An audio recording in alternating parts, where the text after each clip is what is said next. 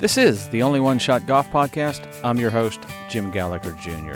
Don't forget to subscribe to wherever you get your podcasts. And if you want to get in touch with us, you can email us at onlyoneshotgolf@gmail.com or catch us on Instagram at onlyoneshotgolf. You can also catch me at GallagherJRGC on Twitter and on Instagram at GallagherJR. Today we have the legend of Tennessee golf. That's Bob Wolcott. He was an AJGA All-American. He went to Georgia, where he's All-SEC All-American. Also played 5 years on the PGA Tour. Now he's the head director of golf at the Tunica National. Also spent some time at Greystone in Dixon, Tennessee. So let's see if we can get Bob on the line and see what he's got to say. All right, let's see if we can get Bob on the phone. Bob Wolcott, welcome to the podcast. Thank you, Jim. It's always good talking to a good friend like yourself, especially big Tennessee Vol. Well, I've got a Vol in my family. I know it's a smart. That's what you got two actually, kind of really smart kids. I do. Yeah. I think. Yeah, exactly. And they saw the light somehow. They did see the light, and it wasn't a train, so that was a good thing. But we've known each other for a long, long time. I mean, we go all the way back to junior golf and all that stuff. But who got you started, and what influenced you when you started playing the game? You know, I grew up in Dixon, which was 30 miles from Nashville. My dad was a dentist there in the Dixon Country Club, and I'd go out and watch, got to ride around, watch him, and he sawed me off 3 clubs, and I'd go out and beat it around. We had a group of kids that my mom worked for the Board of Education, and either Caudill's or my mom would drop us off at the country club during the week. Couldn't play weekends then. Kids were not allowed to play during the weekends. So Right. We'd beat balls from Monday to Friday. We'd try to play 54 holes, play baseball, kick ball, go swim. We'd do whatever we could do. And so, I did that for a long time. And then my dad saw a need that I needed some help, to try to get my game a little better. And I went and saw Bobby McKeever, who's a great teacher, longtime teacher. He was at Bell Mead, started there, and went to work for Dick Harmon at River Oaks, and then went to Country Club of Jackson, and Farmington and Charlottesville. And he also taught Scott Verplank growing up. He's a world beater. But Bobby had a group of guys. Matt King that was there, Jack Larkin was there, Jimmy Ward was there, Mike Kelleher was there, all taken from Bobby. So he put out tons of great players at that time, and he was just real fundamental oriented, make sure you line up good, but biggest thing was focused on short game, putting and chipping, how to get the ball in the hole at a young age. And I'll never forget, he changed a lot of my mechanics, and first tournament I went to play, I had a 4-putt and 3 putt. So it took a little bit to kind of get used to it, but it paid off dividends. Great. How important or how influential was to have so many good players around you? How big a deal was that to have those great players to kind of keep you going? Well, everybody wanted to be like, Jeff Jones was there growing up too. Obviously that you played with in Tennessee.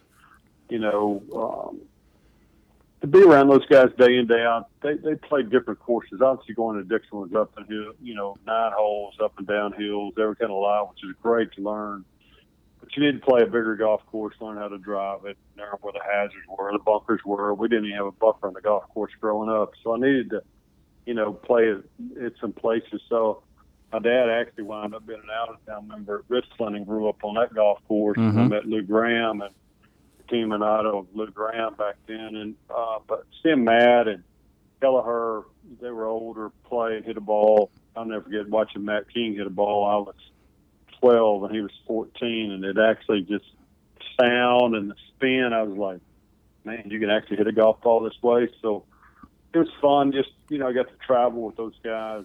Bob Jackson, who wound up coming to Ole Miss, trying to play at Ole Miss, I think, was also on that team. Skeeter Matlock was on that team, and Jack left Atlanta and left Nashville, moved to Atlanta, and wound up winning the U.S. Junior.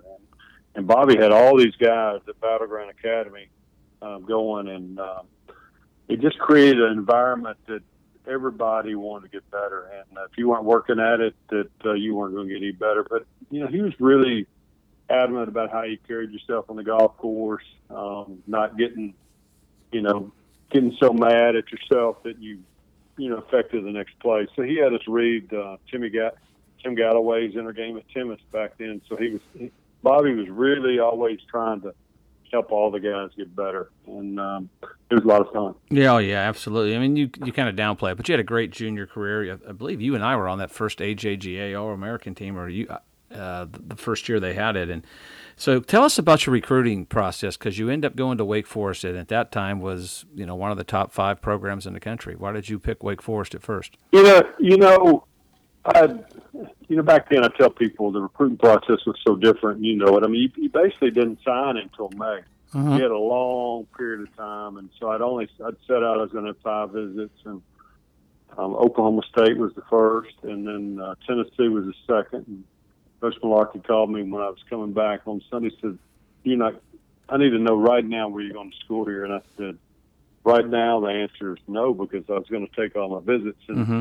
guy named Jim Gallagher there I'm talking to wound up going to Tennessee right there. So, but I wanted to see all the schools. Obviously, I loved all my visits, and when I went to Wake, it was great. Matt King was there, and Matt, David Abel was there, Tom Knox was there, Robert Wren was there, Gary Hallberg was there, Gary Penns were there, all great players, and so when I went, it was just a great visit. It was kind of like it was an easy choice to say I was going to go to Wake. Mm-hmm. I love my visit at Georgia. I love Mike Holder at Oklahoma State. Holder was he was wanting me to commit, early, and I just really I'm like, I want to take my visits. And so I committed, I said, hey, I really think I want to go to Oklahoma State, but if you're going to be, that way, I'm not going to do it. So I went, and I really enjoyed my visit at Georgia. Rick Moody was there. Madden Hatcher was there. Mike Cook was there. A lot of just really good, solid guys. But when I went there, I just loved the golf course and the pines. You know what I mean? Mm-hmm. And I'd go down to watch Augusta through Dr. Smith, B.J. Smith, would take us down there, and it just reminded me of being near Augusta. I mean, it was just beautiful, big pines, and so when I went to Wake, it was a little bit crazy. And obviously, we played at Grandfather Mountain, and it's a school about 2,500. It's got a quad, and as far as facilities, they were way behind everybody else, but the golf was so much. They just had all these great teams, Curtis mm-hmm. Strange, Jay Hotz, on and on. That's where Arnold played. And so, and Scott Hope was there. I mean, we had some great competitions and playing, but the conditions of the school, I was like, I wasn't really happy. I'd always been around a big school, and I tell people today I left really because of my love of the SEC. I just, I go to a football game, there might be 5,000 people in the stands at Wake game. It wasn't a big priority where, if you're even at Vanderbilt, the stadium was full. If you went to a Tennessee game, it was full. And just growing up in the South and going to Tennessee games, my dad went to Tennessee. So, it's just, until you experience it, you don't know it. And obviously you've been there and you graduate there and your love for the school is incredible. And so, by going there and going to a football game, it really changes you forever, and so I looked at transferring, and I just loved Georgia, and so I just transferred, and it was the best thing I did for me and my golf game too. So it was a lot of fun being there. Yeah, it's a college atmosphere. I mean, that's the thing you try to tell these kids now. Like you said, it was different for us, and it's all changed a lot more when your boys were being recruited. We'll get to them later. But, I mean, they were having to make decisions in 9th grade, 10th grade, and they weren't quite ready to do anything. And now they've backed it up to at least junior year before they can start contacting them. And you're right. It's about that college atmosphere, and there's nothing like it in the world, the college football in the SEC or sports in general, because they love it so much. But, you were all SEC, All-American at Georgia. Y'all had some great teams. And actually, Georgia and Tennessee were supposed to be big rivals, but we were really pretty close, probably as close as any two teams could be because of the guys you mentioned. And it's just a good bunch of guys. We all had some fun. But did playing there prepare you for when you decided to play the PGA Tour? I think, obviously, great golf courses, we had Athens Country Club. That was a different style golf course. tree lined. Obviously, in our era, people won't realize it, but we actually played woodwoods. Mm-hmm. You know, you broke if you had your driver in the trunk of your car, and the wood dried out, you could actually break your driver, and it took you forever to find a new driver. So, I think just learning the golf courses, learning the equipment you played with back then, and then playing against great, fierce competition. And, we would see y'all at tournaments, and y'all had a great team. And so it was always battling and having us trying to make each other better all the way. And, it took me a while to get out there and tour. Obviously, I came close several times. But, if you're going to play this game, you've got to earn it all. And mm-hmm. you got to go out there and work hard and play hard, and you're going to compete against guys, that you say, man, you look at their swing or whatever, they get the ball in the hole and they score, and that's what the game's all about. And you can't ever lose that. That's what I try to tell my boys all the time, is that you got to go post score and you got to go play the game. You prepared, it's time to go play. And so I think, that's what being around those great players did, to help you get out there. And Georgia, you look at them now, we had good players then, got great players now, and same thing at Tennessee. You got great players now. You had them then. So it's fun to watch and keep up with all these guys. Yeah, tell us about Q School, because a lot of people don't realize just how much pressure there is, and you get it that year or you don't, and you're out of a job for a year. But tell us about your experience. You said it maybe took you a little longer to get out there. So my first year, obviously, I went, got to the finals. I went to Mission Hill, and Stewart was out there, and Harry Taylor, like Andy Diller. We were all playing, and I just didn't play well that week. I think I missed by 4 shots or something. But I just really never played as well as I could play. Those golf courses took a little bit, in my opinion, to kind of learn the desert. In Georgia, we saw trees and up and down hills. I'd seen all that, but I really hadn't played a lot of desert golf at all. And and we went out there and tried to prepare. I went to Arizona and played a couple mini tours, but I never felt comfortable with the looks, and it just took a while. So, when you miss, they had a little TPS tour that might have 2 or 3. I think they had 8 events, but you got to play those, and I played the Providence the year before and led it for a couple rounds about being a pro, and didn't win, but I think being around it, back then Bob Tway had not got his card. Mm-hmm. A lot of Jeff Maggart had not gotten his card. So a lot of great players were still doing it. But then the under tour, the senior tour, really hadn't kicked off. So you had all the great players still on the regular tour, and then you had maybe everybody in the world trying to get on the tour. So it was so competitive that the next year I decided I was going to really make it. It was at Greenleaf, and I was prepared. It's probably the best even to this day, is the best I've prepared. And long story short, Jim, I played the backside. I remember I shot 40 on my last 9 and missed by a shot, but I lost the ball on the 106th hole and missed by a shot. And, I often wonder, because my game was different then than when I came out on the tour in the late 80s. But, God has a plan for you and has a reason for you. But it was, I kept battling and finally got out there in the school of 88. And I'll tell you a funny story. People, you get your chance and you got to knock through the door. We were back out at the Nicholas Resort Course in Palm Springs and had a humongous wake the last hole. So I knew if I made bogey, I was going to get my card. Mm-hmm. I knew it. I just said 18 there at Nicholas Resort was a long par 4, OB right, water right. OB left, water right. It's a long hole. It was a good, for me back then, if I had a good drive, I was going to have 3 iron. And so, I wasn't about short by any means, but we were waiting, and Greg Lodikoff had his card the year before, and he hits 140 yards OB. And I went. Great visual. I'm like, you know what? I'm going to play this the way I want to play it, because I'm not going to not get my card. So I hit a 4-iron off the hole. Did you really? Hit a 4-iron off the tee, laid up for the 4-iron, hit a full 9-iron in there, and made a 10-footer par.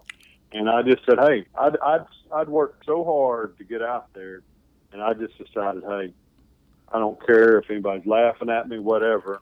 I mean, I can drive it tomorrow, but I knew I had to do what I had to do to get my car. And so, that's the way it was. And so, I think some people play for looks, and some people play for, if you look, you got to do what you got to do to get the job done. And obviously you can't hide behind your driver. And I wasn't going to, I've always thought I was a good driver, but at that point, I just wasn't going to trust myself up there with about a 45-minute wait on 18.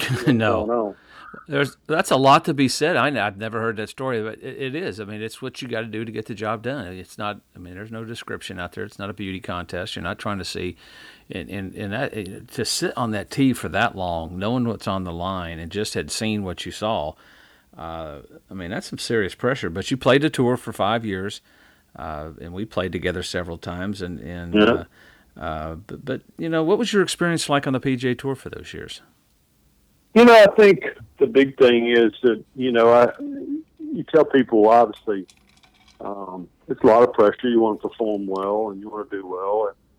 And I look at it, I had some good events and not so good events. But I think the thing is that, people, it's tough. And even at the amateur level, you got to realize you're a great player, even though that you're not, the results aren't what you want. You just got to keep working at it. But, a lot of people have their success in so few weeks. So you had to kind of buy your time to have your weeks. And, they say courses for horses. And it's really true. I mean, there's certain courses that are going to fit people's eye. And, your game traveled well wherever you played. Mine didn't travel as well as I'd like for it to travel. But I felt like, there's certain times it did well. I think my thing is, I didn't win, and why did I not win? I had my chances to win a couple of times, but I was like, you just got to keep performing. I tell people, you just can't make bogeys. I mean, you can make bogeys, but the game is to not make bogeys. And I think I was watching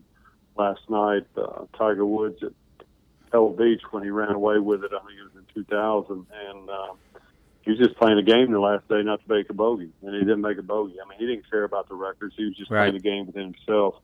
And I think, my career, I needed to be a better short game. I was a phenomenal bunker player, mediocre wedge player, and I think that's the one thing that I tried to instill in my boys, especially Ben. Ben has incredible short game. And so I think, you've got to have it all. I mean, I tell people, hey, you've got to be a good driver, good iron player, great short game player, great putter. I mean, you just got to do it all. You've got to be able to do it all, and you got to perform. And the big thing is you got to be tough mentally, because there's going to be a lot of weeks. I mean, you could miss 5 straight cuts. You just can't lose all your confidence because you're one of the better players in the world. I mean, you just got to be ready and go. Well, it's funny. You said that you were a great bunker player. You grew up with a golf course with no bunkers.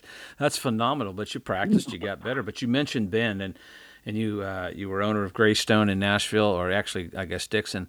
And I came up for, I think it was an SJGT with my oldest, Mary Langdon, and you said Ben would like to play. And so Ben's probably, 13, maybe not even that, 14. And so I had kind of sort of quit playing or not playing much, but get on the first few holes, and he's birdied like the first 5. And I'm going like, what the heck did Bob get me into here?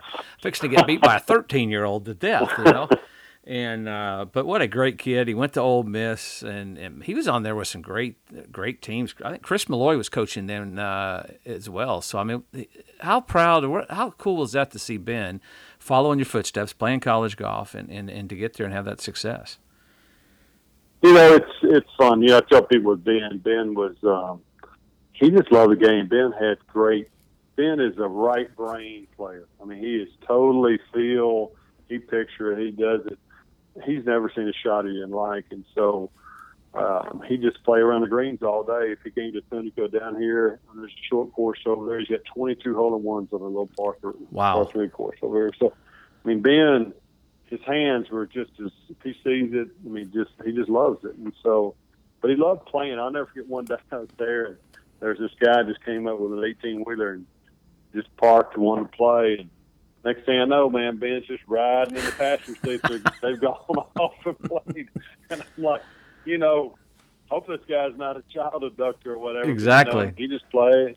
And Ben loved playing, and he loved watching people play. And he still talks about the day he played with y'all up there. But he was lucky. Ernest Ross recruited him to Ole Miss, and Ernest coached against us, so it was a familiar face. But Ben loved Ole Miss and going there, and he, he's recruited by, I think, Tennessee and Vanderbilt, and he loved Oxford and loved the experience, and I think he liked the girls, Yeah, they got plenty of them there.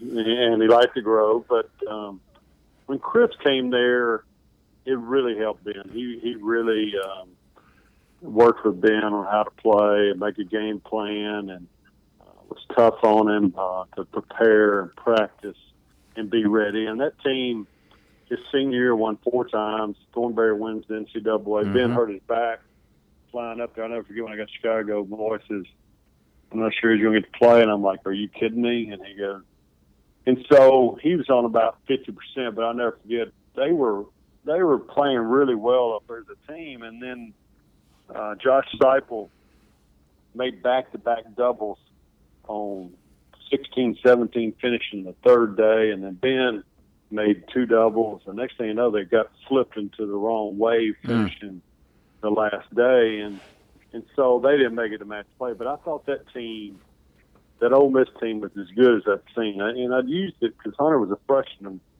at Tennessee with Jim Kelson. I told him I went watching McKeown, and I said, guys, this Ole Miss team's going to win on wide. They'll run away with it. And they looked at me like I was crazy. I said, no, they got really a lot of horsepower on that team. And they wound up winning by, I think, 10 shots. And they were like, how'd you know? I said, well, I've just watched them play. And they got to a golf course where they played before. You just wait. I said, Thornberry can really go, and he'll get them all excited about making birdies. But those guys won at Kiel that week. I said, once you win the first time, you can win the second time. You know how to do it. And so it just creates winning, and that's what, and Chris has done a great job. He ain't got the whole team, that he's wanted over there just because of the pandemic, but he's loaded over there again. He's got some great young kids, Jackson Suber, I know Jack Nam. Those guys are just a bunch of good guys and good players, and I really enjoyed watching them. I follow them, and besides, I'm actually closer to watching them than I am the Georgia Bulldogs. I still pull for the Bulldogs, but obviously I'm pulling for the Vols now with Hunter up there. But Chris has been such a godsend, really, because he's helped them, but he also helped Hunter get better up there too. Just watching those guys. Yeah, I mean, when you meet Chris, I mean, he can get you to walk across the ocean, or at least think you could. I mean, exactly. I had him on the podcast, and I mean, he just got talking, and I was listening. I loved it. I learned so much from him. He actually, Brendan Webb, who's at Tennessee now, was one of his assistants. Gave him his first job. So, but Chris has done, like you said, a remarkable job. Is Ben still playing, or what's Ben up to these days? Ben he's still trying to play. He's in Tampa, obviously with the pandemic, he just doesn't have many opportunities, but he's still, I think right now Jimmy's playing better than he's ever played. He went to Colorado, was 19 under, going into his 54th hole and made a big number. But, he just made a couple of mistakes. But I told him, I said, you got to learn. You're still learning. You're young enough, you're still learning. I said, you've got a high enough octane that you're going to make birdies and keep playing well. I said, you've got to learn that you've eliminated a big part of the field being in 1900, and you've got 19 holes left. There's only 10 guys who win the tournament.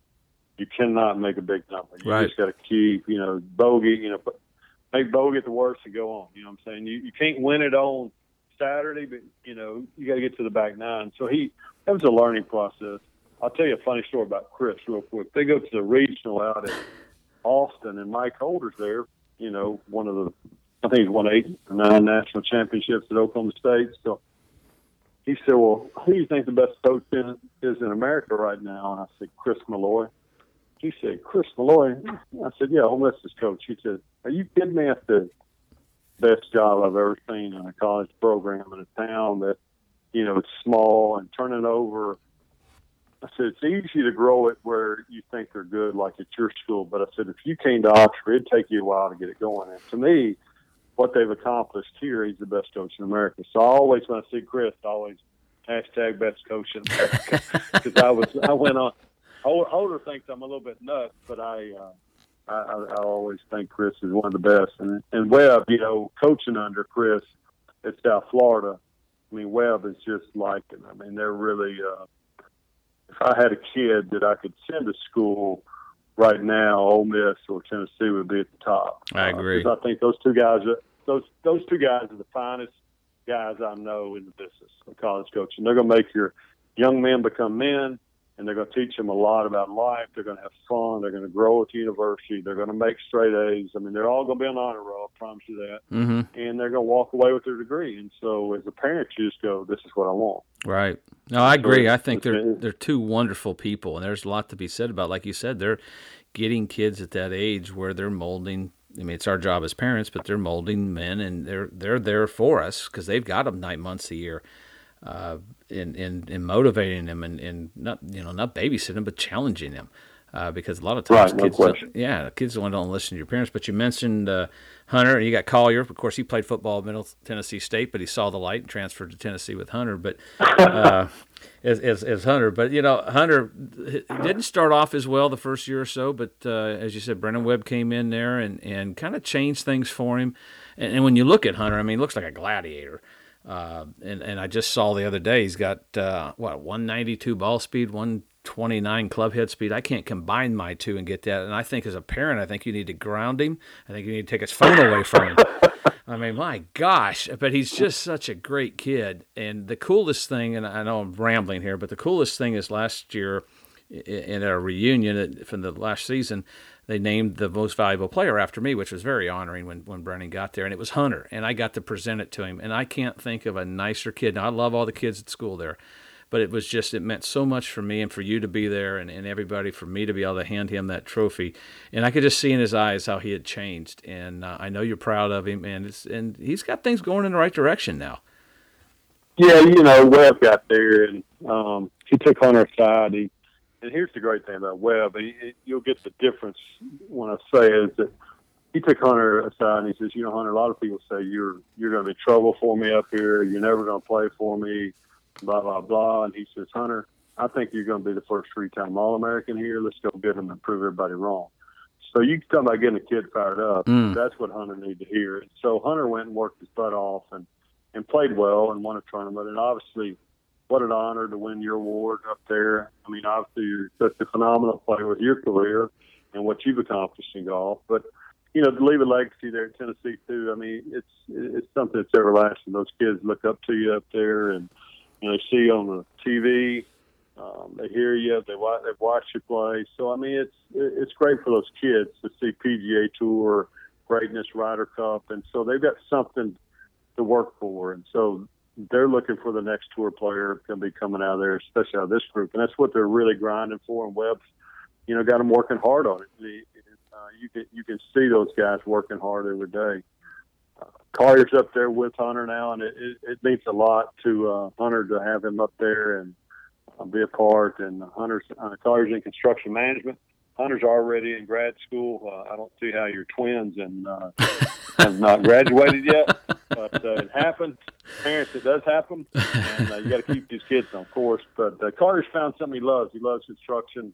Loves seeing. He worked floors all summer, and he worked for Skanska Construction doing an internship year before last. But having a goal that he likes, and he's really excited about being in Knoxville. He's my Georgia football biggest fan, but he's really turned into a big Orange fan, and it's fun for all of us just to see sports and talk about sports and be a part of it. But what an honor for Hunter to receive that award last year. You said Collier's major. My daughter Elizabeth's majoring in building construction science. So it's like, huh? And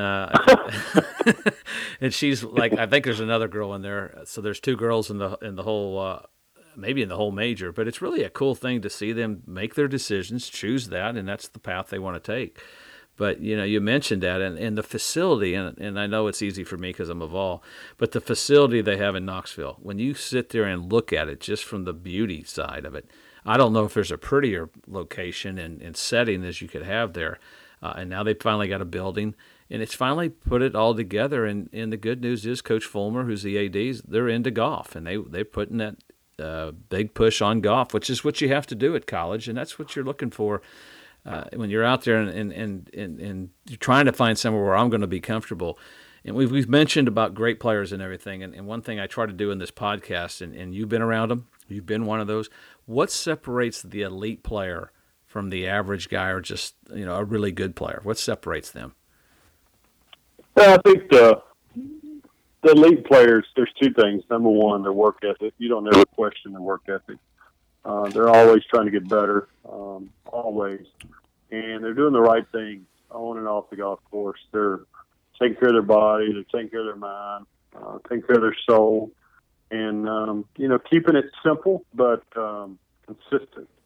I look at consistency over and over and over. If you can do the same thing and just keep, golf is not, you just got to be consistent in what you do. And obviously you can have high octane and all over the map, and it's not very good. But if you can do it consistent and produce the scores and work on your short game, and I just look at consistency myself, just in their daily routine, and their making sure that they take care of, little time off and rejuvenate and get fired up, to play better golf. But I think, taking care of their mind, soul, and their spirit is just as important as being, taking care of it, and working out is just as important. So I think, a strong mind leads to a strong body. And so I think Brendan gets them up at 5 and works on their body, but he makes sure that they're eating well, making sure they get time to study, but also they've got time to, if they're, a Christian, they're going to go to church. I mean, they're going to take care of themselves. And once that player leaves college, he doesn't have that coach saying it. So he's got to ingrain those principles and take them with him forever. So that's what I see in an elite player. That's awesome. Yeah, I agree. I think that's what makes them great. I mean, those are the things. There's several other qualities. You got all these things, but they want to be the best, and they want to work at it, and they want to be the best. But when you look back at your career, and I know I've jumped back to it, what are you most proud of and what you accomplished?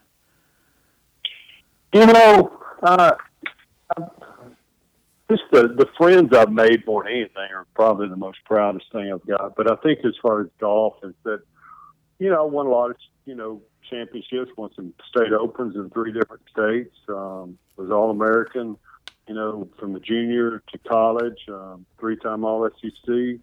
Not many people could say all that, with their name, but, PGA Tour, I didn't win, but I was out there, played with some great players and got some great stories. And so I've been really blessed on my life with my golf. But I think when you're going through it, if you don't take time to enjoy and get to know the people, and that's the great thing that Malloy and Webb did, make sure they soak in the towns where they are, meet the people, thank the people, write them thank you notes, and do it the right way. And I think that's the biggest thing, is always trying to do it the right way. And that's what I'd say I'm probably the most proud, is that, trying to just always have these lifelong friends like yourself and see each other and stay in touch. And that's what's probably means more to me than really the golf and the trophies.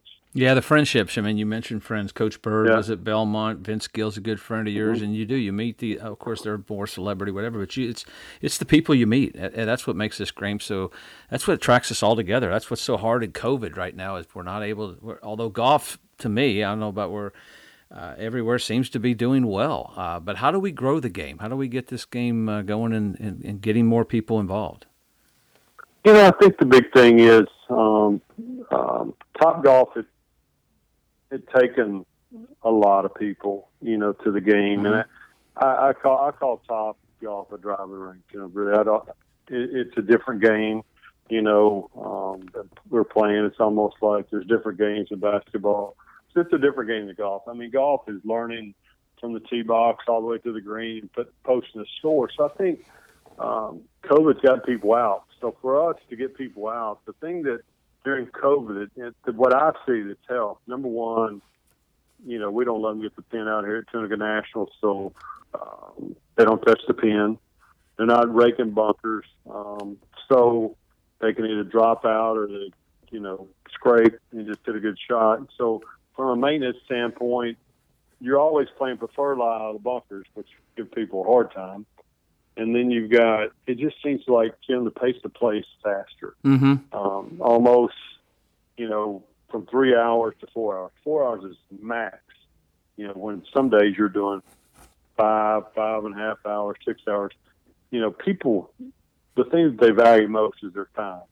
And so we got caught up in this time that they only have, to have 4 hours to spend the game is a lot of time. But during COVID, you don't hear that so much because they're really wanting to be outside. So we have to transition and make sure these changes in the game that they transcend to fast golf, fun golf, that they can learn and play. So, with the range, people hit balls more, they're putting more. So I think the practice facilities have got to be tweaked to make sure that we keep range balls out there that they can hit and, work on their game and then run and go play, whether it's walking, pushing their cart, riding a cart. Single rider has made it fast too. I mean, it's harder on the facility to have single rider just because we have to clean and maintain that many more golf carts, and we're having to all rent golf carts. And so, a lot of people only have 60 golf carts in their fleet, but right now we've got 85.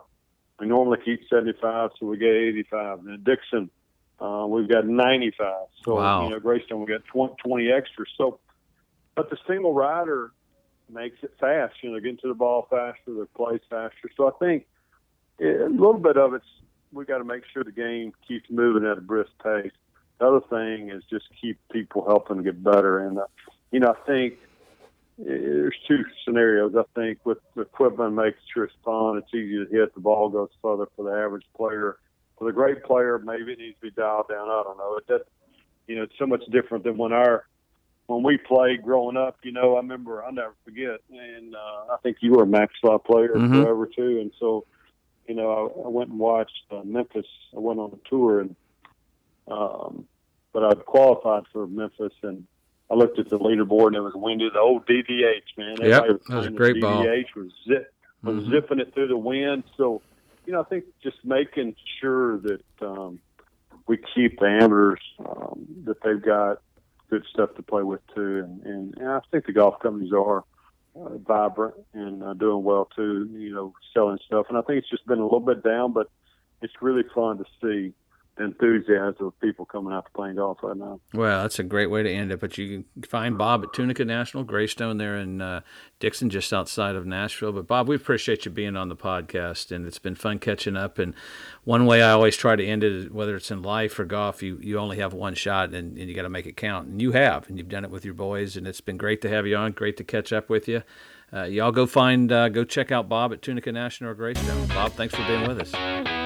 Jim, it's a pleasure, man. Thanks so much. All right, brother. Thank you.